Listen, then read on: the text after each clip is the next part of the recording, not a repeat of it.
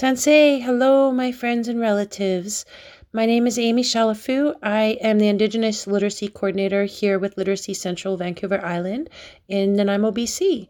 I would like to do my introduction and my land acknowledgement in my Cree language. So without further ado, Amy Ntsigason, Shalafu Omania Nawehawin, Edmonton, Alberta, Ochinia, Megamekwich, Nanaimo, Niwakin. So I just basically told you, well, my name is Amy. My birth name is Shalafu. I am from Edmonton, Alberta, but I now live in Nanaimo, BC. And to do my land acknowledgement, Amy Shalafu Oma Natigasan Nehia Esqueo Omania Niwatin Oma Kitota Minowak Otakichi Kamik Otaskawau Snanemach Suminis Snanawis Egwa Mid-Island Métis Nation Ni Tatamin Ota E Wikian Egwa E Hatuskayan Nai Hai Kakio Ni Wako Makanek. Thank you for your patience. I am still new in relearning my language. Today is a really special day. It's International Women's Day, so happy Women's Day again to all my sisters and my aunties, and to all you women warriors out there. Today is special. I am interviewing a really good friend of mine who I have so much admiration for, Jenny McDougall, who used to live here on the island for many years, but she now currently resides in Quesnel, BC. And she is an advocate and a peer and a warrior for harm reduction right across the province. She helps so many people, and you will hear more about that in the interview. So please get comfortable, grab yourself a cup of tea or a cup of coffee, and I hope you enjoy. Again, I'd like to thank our sponsors. We were funded by First Nations Health Authority for the Winter Wellness Grant. So that's how we got our equipment. And I would also, of course, like to thank Literacy Central Vancouver Island for entrusting these episodes to me. This is the Red Feather Podcast. I apologize if I sound nervous. I'm usually not, but for today, for some reason, I am. And you don't even want to know how many times I've had to do this. So without further ado, let's get into it. Thank you, everybody, and have a great day.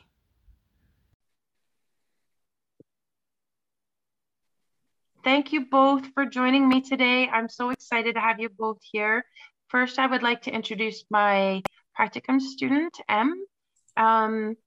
Did you want me to use a last name or anything, Em?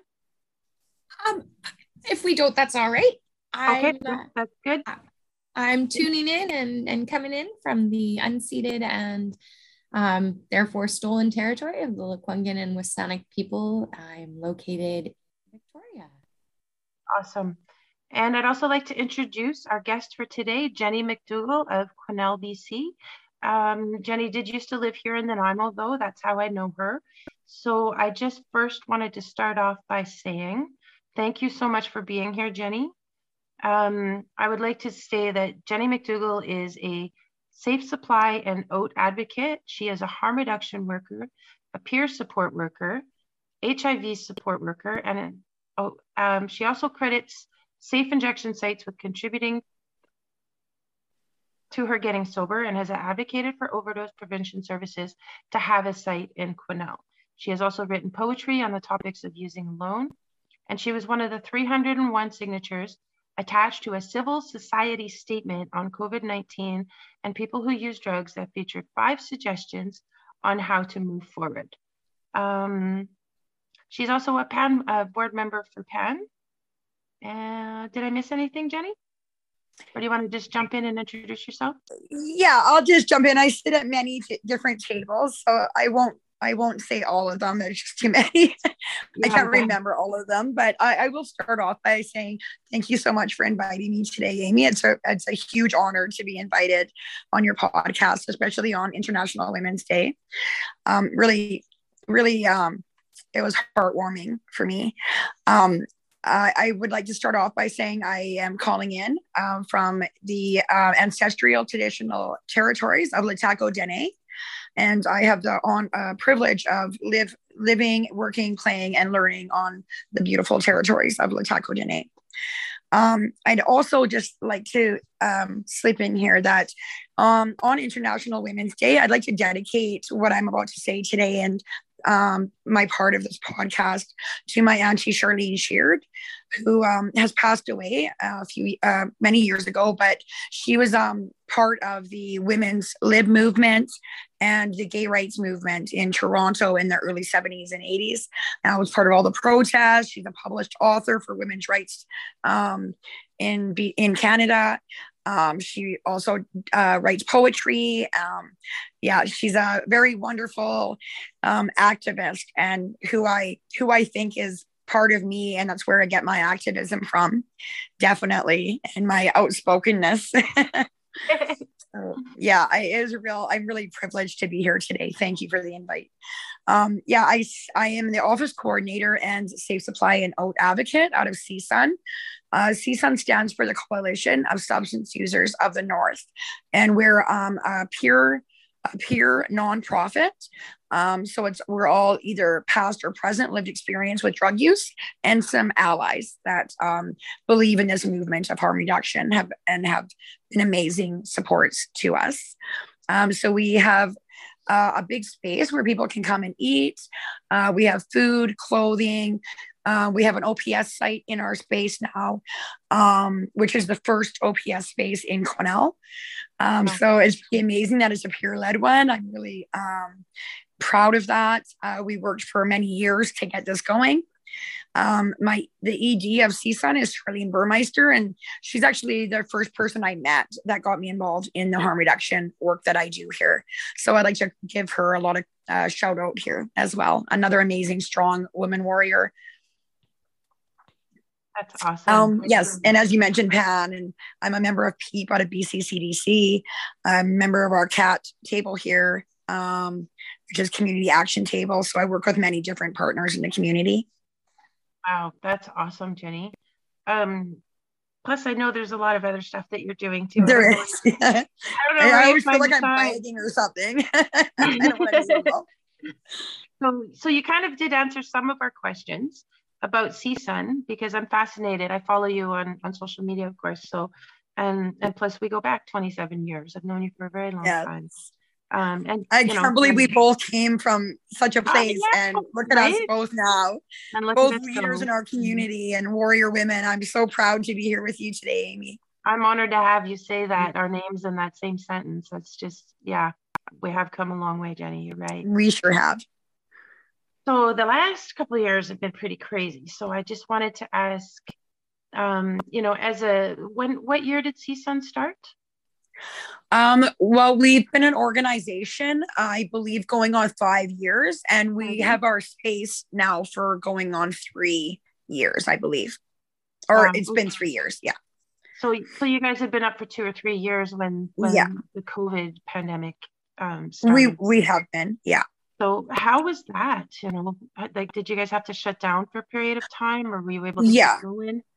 Well, we did at the door service at first, because we didn't know, and we didn't want to. We have a lot of peers that have low immune systems that work in our space, and many peers that come in also have low immune systems. So we were kind of scared at first, as well as the rest of the world, I'm sure. And we just wanted to be very careful. So we served people at our door for a while, and then we just used the mask mandate and the safe distancing protocols, and now we still our staff wears masks when we're open for the most part, and we encourage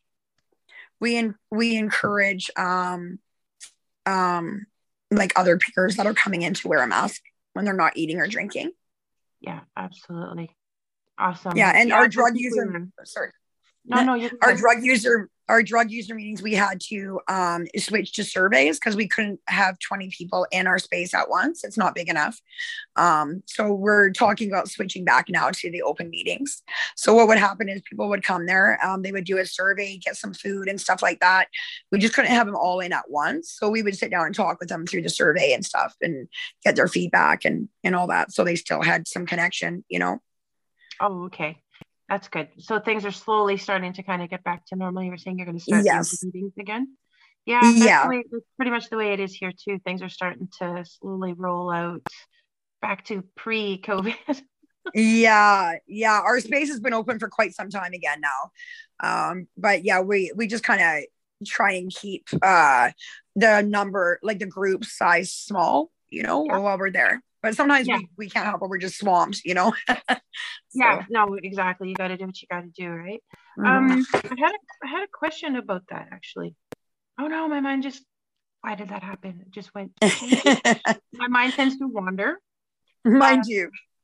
Oh, that's okay. I'm sure. Oh, I know what it was. So, CSUN, um, do you guys have? Because I mean, how big is Quesnel? It's not that big, right? Like Parksville. I believe like no, I think we're a bit bigger than Parksville. So Are our you? immediate city center is 10,000, but we have like Red Bluff, we have different areas on the outskirts of town that Oh, all okay. come to Quesnel. So I think it's probably like 40,000 or something really.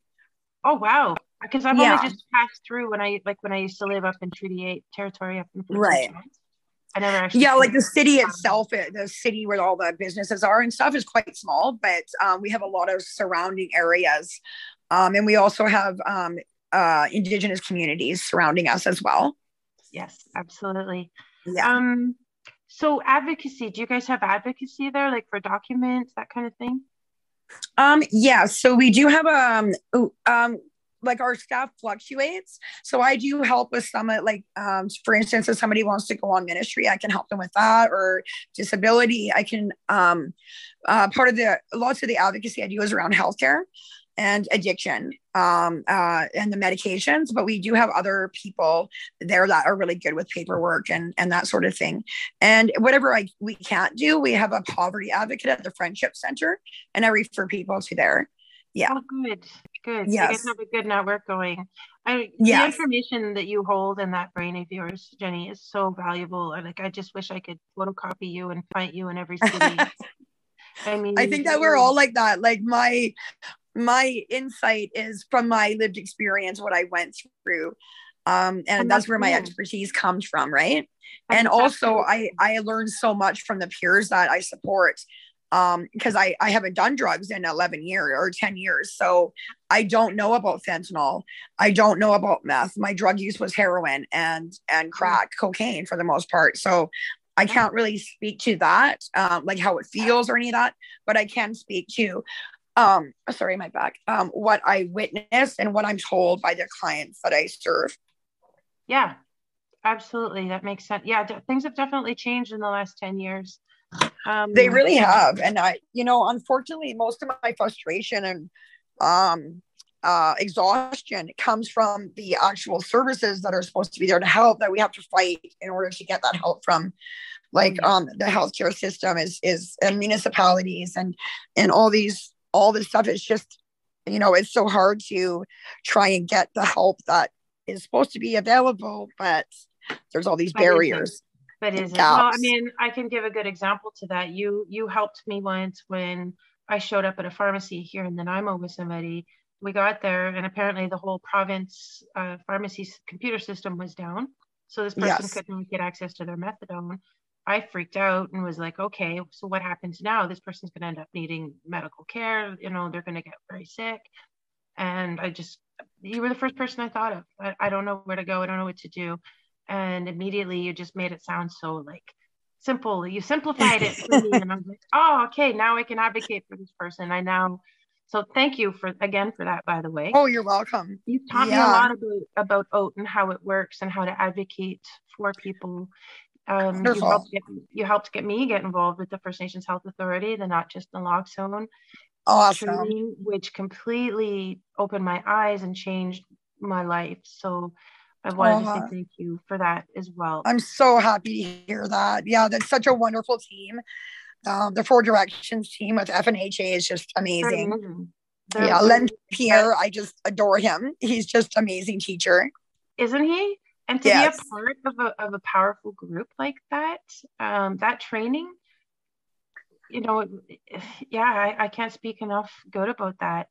Um, I learned about like my son and I have interacted with emergency room doctors and nurses and had like really powerful discussions about Great. about advocating for people. And sometimes the doctors even like hung out after the meeting ended just so they Oh, could wow. so they could like interact with us. And That's just, amazing. doctors like sitting here talking to me like I'm an equal. You are. And that's what's so amazing when we get in this work. Like, I was scared to even say my ideas or like what I didn't think was acceptable and stuff like that. At first I was scared because I thought, no, they're not going to listen to you, or it's not, you don't know what you're talking about, Jenny, or whatever. But then I just said, screw it, I have to do this. And I started speaking, and so like it just built my confidence up, because even doctors that I work with, they phone and ask me questions, and it's just like, or even at meetings and stuff, I do feel like an equal. I believe we are equals, Jamie. That's just a job they do. They're just another person. Yeah, you're right, Jenny. I gotta watch my language. They're not an authority figure, right? But it seems like they are, because when we're in addiction, they are an authority figure. And you know what was strange? Oh, are you I gotta plug my phone in. I'm gonna die. No, Jenny, don't. There we go. There we go. Yeah. One of the really cool things I discovered through those Zooms also was that it humanized doctors for me, because I realized the fear.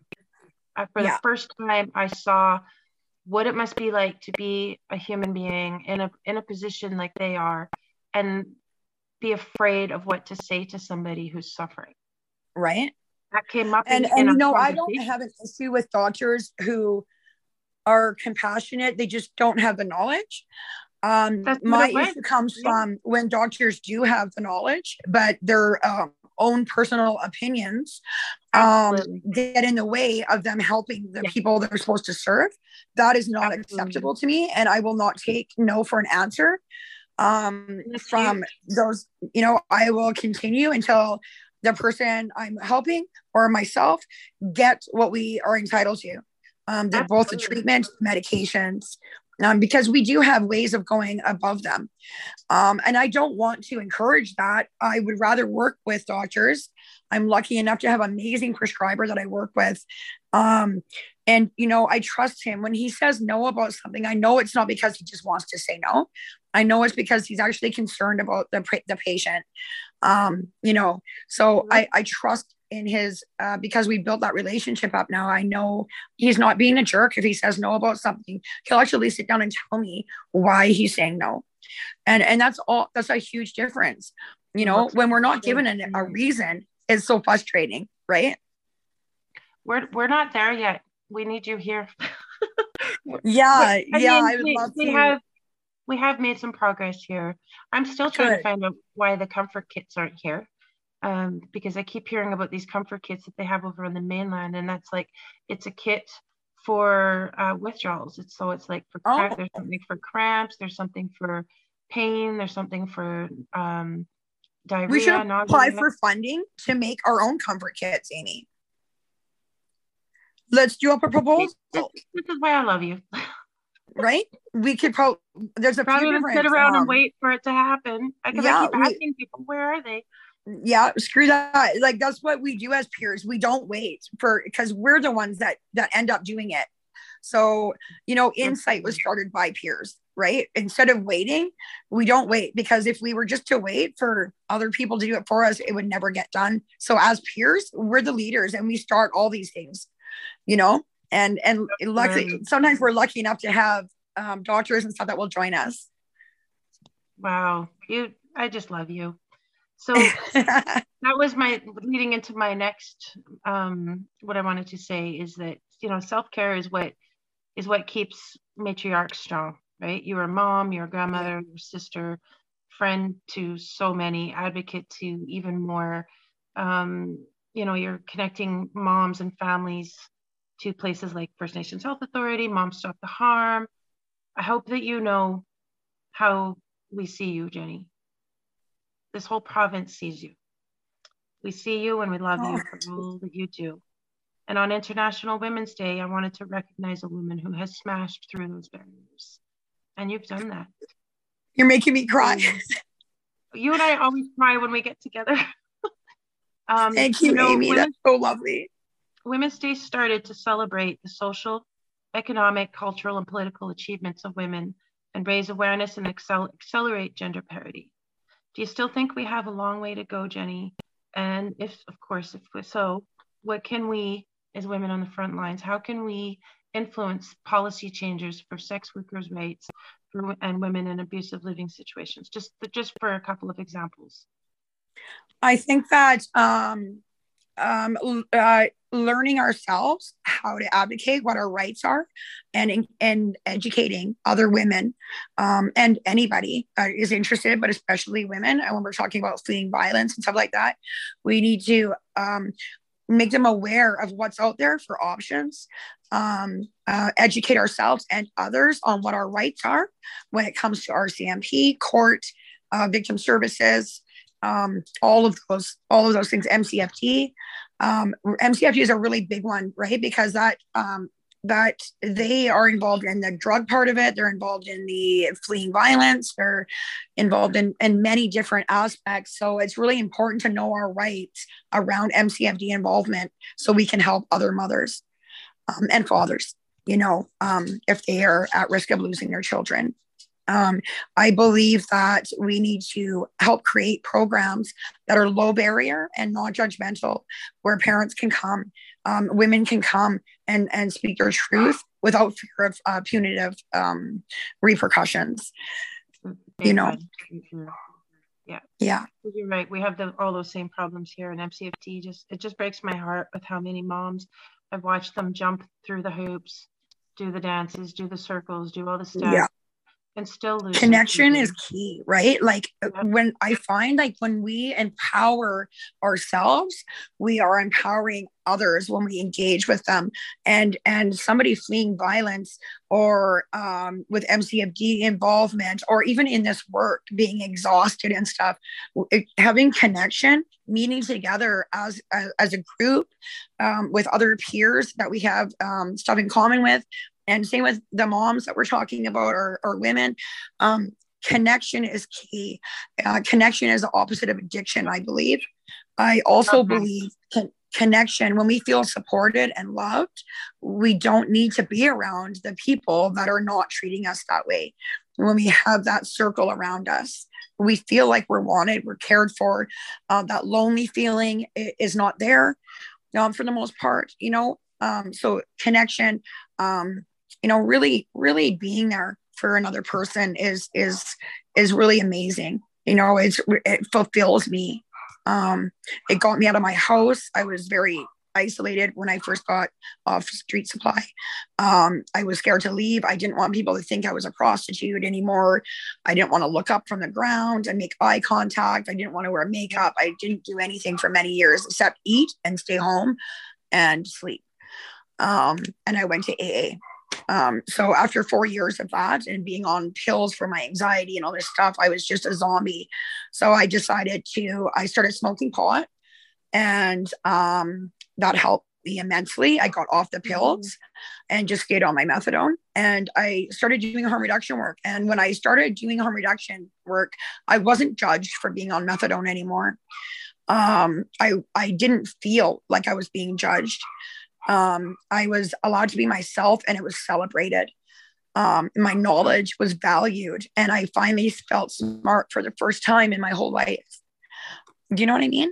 I grew up feeling stupid, like I didn't have anything to offer the world. And this harm reduction movement has taught me so much that that's not true. And I'm a very confident person now.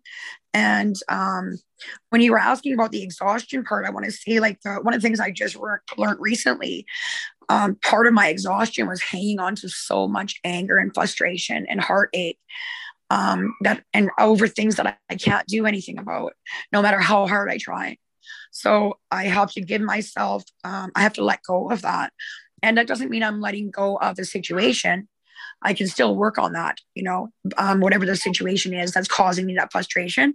I just don't have to carry that anger in my heart, that pain in my heart at all times. I have to be able to rest, and to rest, I have to have my mind and my heart, spirit, feeling good, right? Feeling okay, balanced. Yeah, absolutely.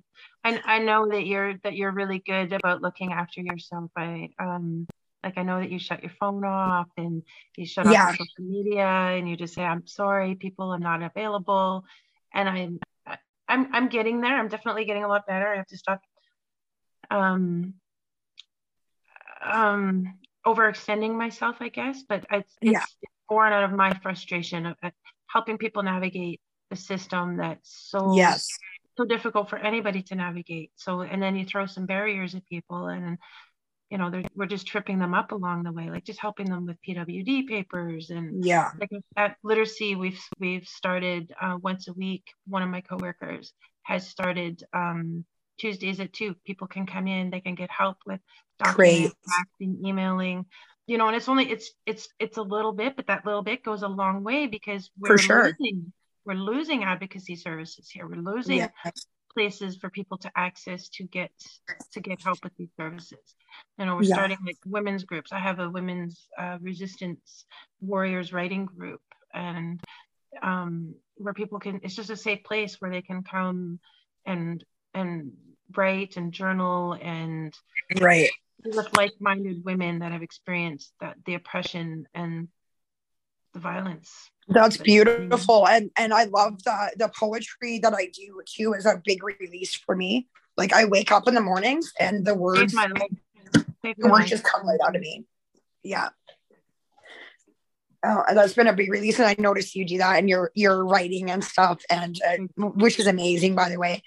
You know, inspires me. And actually I've written quite a bit of my life story as well. So yeah, I'm thinking about maybe turning it into a book. We have to do a collab on some poetry or something, Jenny. I would love to. I'd love to do like a poetry slam, because my poetry is not like all nice. It's like it's like more activism poetry, right? So I get pretty riled up when I'm reading it out loud. Oh, we need to do a collab. Love it. Em, are you there? Are you with us? Mm-hmm. I am. Hey, sorry. No, it is all good. That actually, just listening to the two of you talking kind of leads really well into my question here for you, Jenny. I'm hearing a lot about what's happening on the front line and how the front line is managing, and also being a part of that front line, hearing a lot of the same things that we experience here in Victoria. So I'm just wondering, both through COVID-19, as well as the fact that we are going into the 6th year of this opioid crisis, like this is still happening. It's worse than ever. Crazy. Well, and I mean, you said fentanyl, and all that went through my head is, what about all the benzos now? I mean, like, exactly. They're just hand in hand together now, right? Yeah. And the withdrawals on the benzos are just horrendous, not to mention the time that people lose. They're blacking out. Like, it's horrible. It's so horrible. And that's why I'm such a believer in safe supply, not left to die. People are dying because the safe drugs are not being offered across BC.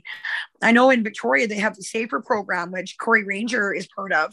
And that's amazing. I love the work they do. Love the work that they do there. And I would love to, like, right up here, all we have is Dilaudids really for opiates, and Esrom and a few different ones, but we don't have fentanyl or diacetylmorphine, and those are the two that we really need. And not to mention stimulants, inhalable options. We're really missing a mark on that. People are switching to injection just because they can go inside and use, and because they can get safe supply options that they can inject, but not smoking. So, it's a big gap we need to fix. So do you think that the government's done anything to help? I think the government has done, I think the BC provincial government has done, is trying to do something. I don't think it's enough, not nearly. And the federal government, I don't even, they just voted no on decrim, and I'm just very disgusted with Justin Trudeau right now, with many different reasons.